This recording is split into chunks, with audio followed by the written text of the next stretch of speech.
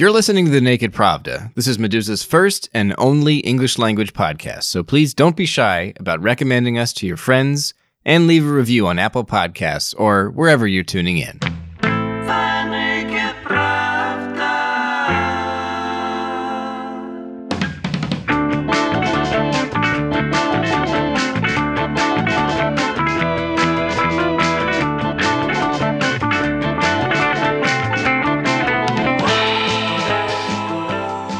Welcome to The Naked Pravda. I'm recording this late on Thursday, September 3rd, 2020, and I'm your host, Kevin Rothrock, the managing editor of Meduza's English language edition.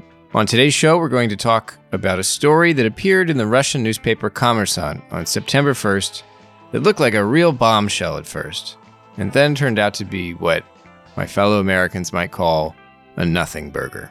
The report, titled Hackers Appeal to the U.S. State Department, American Voter Data Appears on Russian Darknet, credits a Russian hacker platform with posting millions of American voters' personal data, mainly voters in the swing state of Michigan, but also in Connecticut, Florida, and North Carolina, and then profiting off a U.S. government project to pay foreigners for tips about election interference.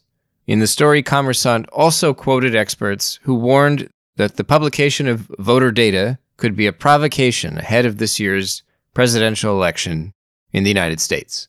First, let's sort out what here is true and what is bogus.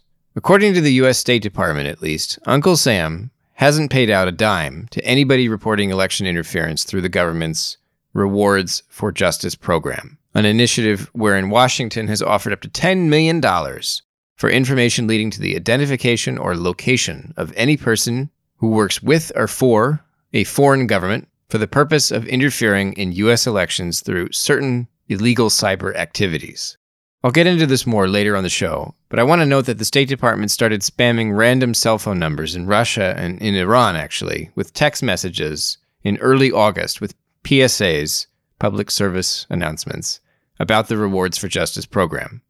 The campaign has been widely mocked in Russia, where ordinary people have complained about unsolicited texts, and Russian state officials have said the U.S. is essentially trying to pay people to denounce their neighbors. The other major falsehood Kommersant reported, or at least implied, is that Russian actors hacked or leaked anything. It turns out that the voter roll information described in the story is all publicly available, either by Freedom of Information Act requests, or it's just floating around online already, legally. In fact, if you go to the platform where this information was shared, which I did, the Russian language cybercriminal forum, XSS, you'll see that the users themselves know the data is publicly available. And in fact, the user who says he heard about somebody else getting a payout from the U.S. State Department's Rewards for Justice program is only sharing secondhand information. And he sounds pretty skeptical himself. I'll read what he wrote right now. Fuck if I know if it's true, but you could probably try it. The whole point is that all these voter databases are available to the public, regardless of the state, but it's entirely possible that the Americanos themselves don't realize this.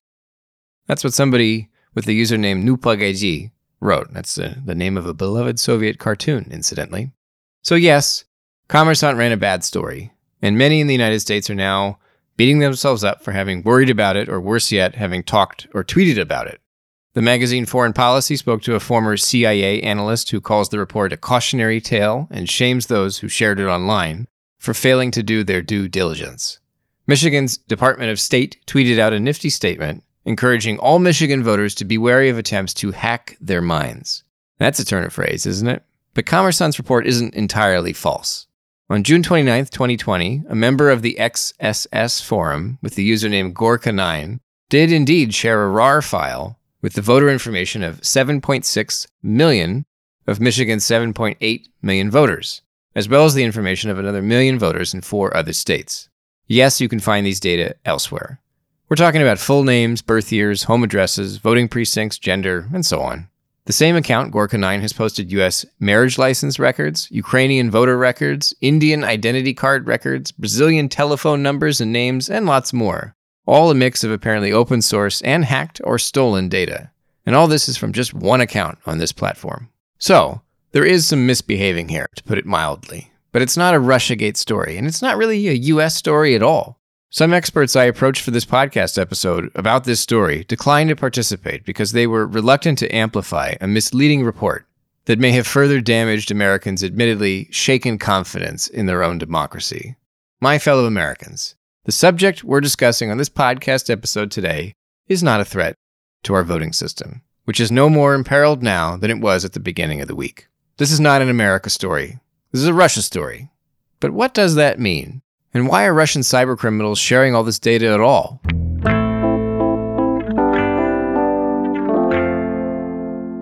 So XSS is essentially just a cybercrime forum catering primarily to a Russian-speaking audience. That's Ian Lichko, a cyber threat intelligence analyst in Canada, whom I asked to explain this platform where Gorka9 and his buddies share tips about Michigan voters and a lot more.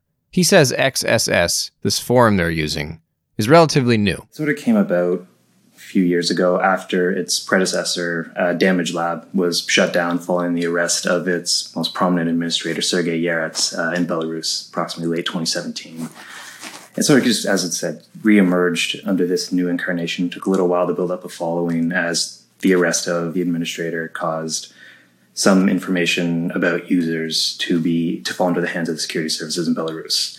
But for the most part, it hasn't really changed too much in what it's done. It's people gather there to discuss malware, discuss code, discuss and share databases, sell services such as malware or network access, that sort of stuff. I mean, are they committing crimes on this forum? Or yeah, there's criminal. Literally, like if I were to just repost every bit of data that they share on the forum, like on Twitter, eventually somebody would say, "Okay, you've committed a crime now." That I can't really speak to. That would be based on jurisdictions of individual countries. What can you tell me about this Gorka9 user? Because apparently this user likes to dump information online on this forum specifically. Do you have any sense of why or even who this person is? Like what other kinds of data has Gorka9 posted on either XSS or anywhere else? From what I've gathered, I don't know much about who the individual Gorka9 is.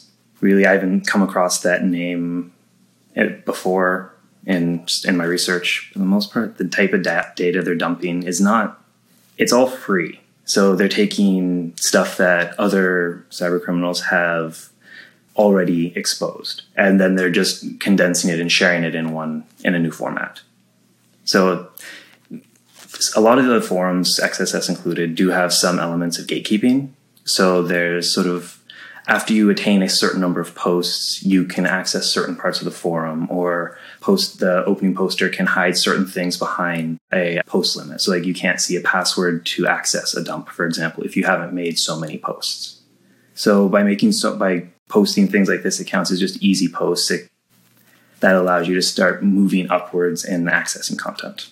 And what's the point? What would you guess the point is of sharing publicly available information on a hacker forum where they generally discuss, exploits and things like that? Like why even share 7.6 million people's names, addresses, and voting precinct, locations from Michigan? Like why would a group of Russian hacking enthusiasts give a shit about that? That information can be monetized. It just takes effort. You'd have to combine it with other information from various other publicly available dumps, and you sort of go from there.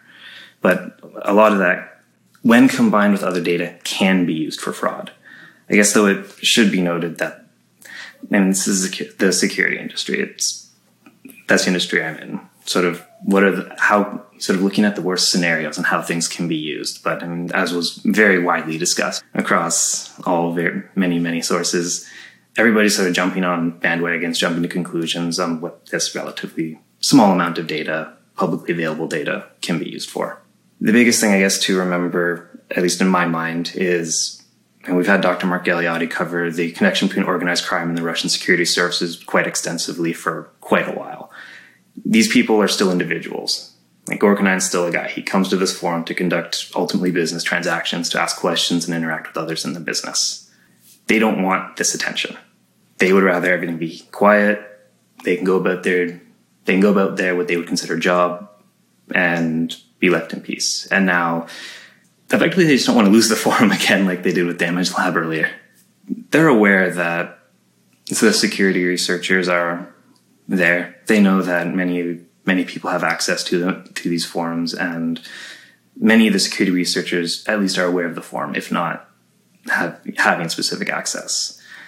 And they'll act accordingly. Like, they'll put enough detail to generate interest in a post if it's something special, like a network access to a company or to a private database that they themselves were able to steal. They'll put enough information to generate that interest, but then interested parties will reach out to them through private messaging, and more information can be shared that way. So it's treated sort of, it's a marketplace. They share, they discuss, and yeah, it's criminal activity, but they also want to be left alone so that they can do this without law enforcement coming in.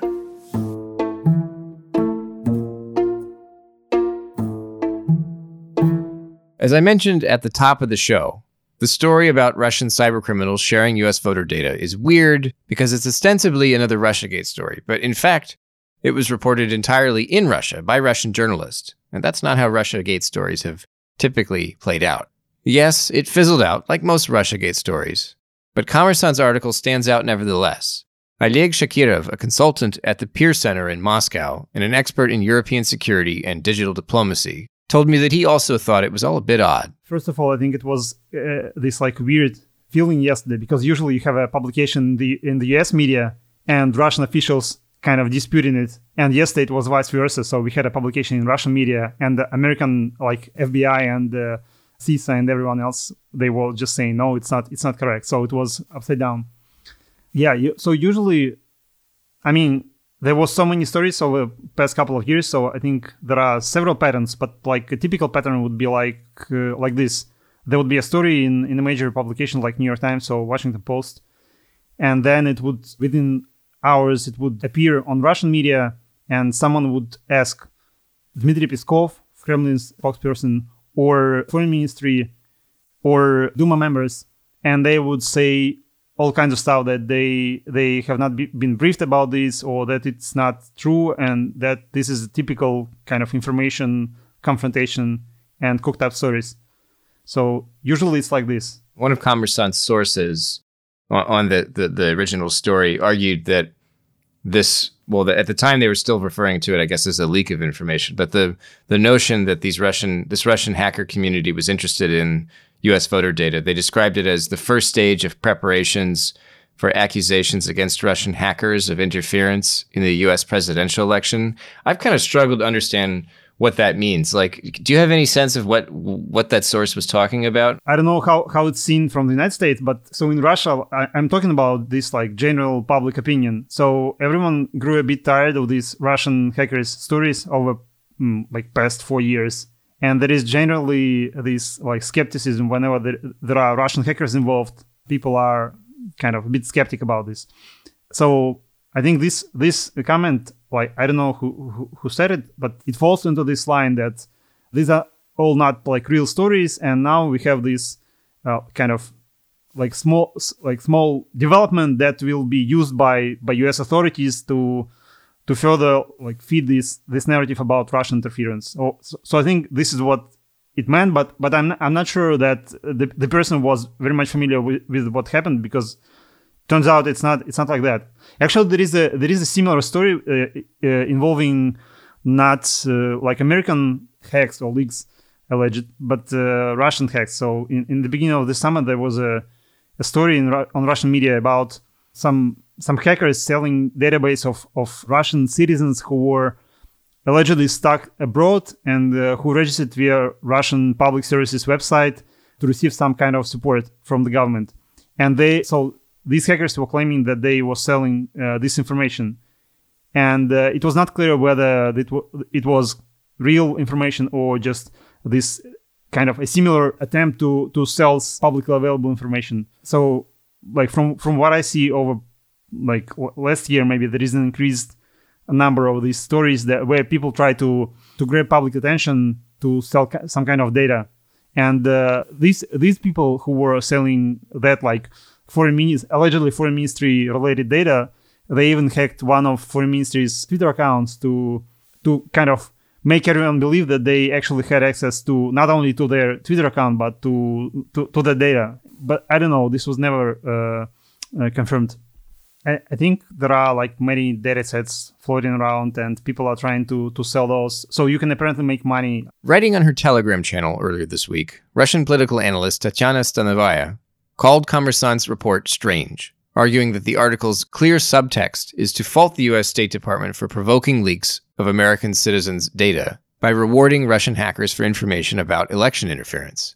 Oleg Shakirov says his father actually received one of the State Department's text messages. Given how ridiculous the outreach campaign was, it seems clear that Kommersant's story about Russian hackers exploiting the American project has a ready-made audience, even if the story's untrue. There was another piece in this story which was kind of amusing about this Rewards for Justice award that one of the forum users apparently received from the United States. And it was also, as far as I know, it was disputed by the State Department that they said they never paid it. But it was fun because back in August when State Department announced this, some Russians started receiving random people started receiving text messages with this. Even my dad, he received the text message, and I asked him yesterday whether he would be okay if I told the story, and he said yes, please tell the story and say that I'm upset that they didn't pay me $10 million. So there you go. But yeah, maybe there was a commentary by Tatyana Stanovaya, who is Russian political scientist and commentator, and she said that maybe this story was going to be used as to show that this kind of awards like bounties basically are counterproductive.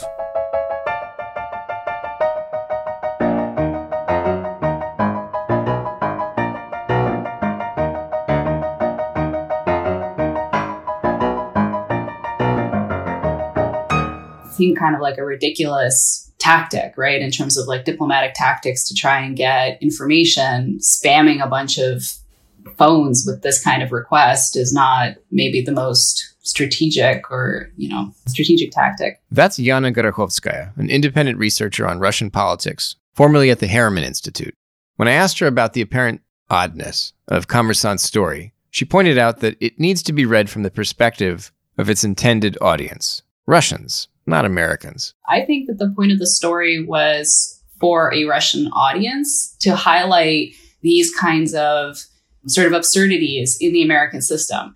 And the way that then the story unraveled, we found out that actually all this information isn't leaked or hacked. It's all publicly available anyway, which then if you don't really understand kind of freedom of information in the American context, if you're a Russian reader, sounds even more ridiculous, right? There's all this paranoia about election interference and Russian hacking and Russia being the boogeyman of the American elections. And then it turns out Americans post this information for anybody. So you don't even need to hack them. They gave you this information. So I think the audience is definitely Russian for it. And I don't know if it's preparing for accusations of election meddling, but it certainly, feeds into that narrative. It's hard to say. I mean, Kommersant, has a relatively good reputation, but then media, the general atmosphere or ecology for media in Russia is definitely worsening, as we've seen over the last little while. How would you describe, generally speaking, over the past 4 years or so, Russian diplomatic and public messaging when it comes to allegations of U.S. election meddling? Because, obviously they deny doing it, but it's not just a denial. It's also, as you mentioned, sort of ridicule. How would you kind of summarize for people unfamiliar with the rhetoric coming out of Moscow, what they've been saying? So on the one hand, it is a blanket denial. On the other hand, the strategy of trying to influence existing narratives that are already in place in American politics and just trying to amplify them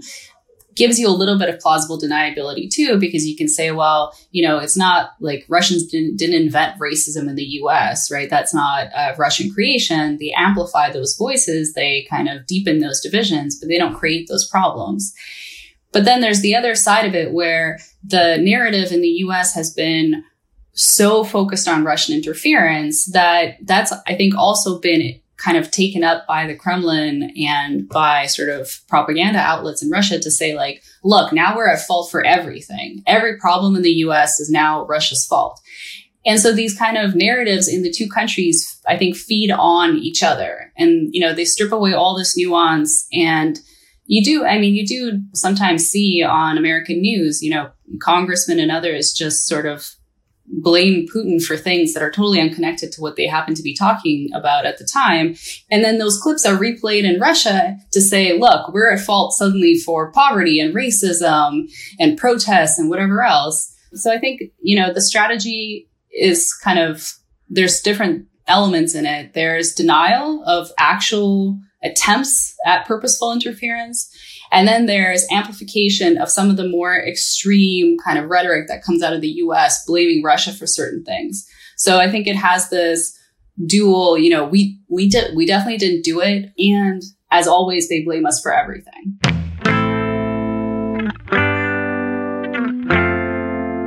You've been listening to The Naked Pravda, an English language podcast from Meduza. On today's show, we spoke to 3 analysts working on cyber threats, digital diplomacy, and Russian politics to pick apart a very controversial, not especially well-researched article published in Kommersant this week about Russian hackers sharing open-source U.S. voter data. The Naked Pravda is a podcast from Meduza, our first English language show, and I hope you'll recommend us to your friends and leave a review on Apple Podcasts or wherever you're tuning in to help put this program in front of more people. Thank you for listening and come back soon.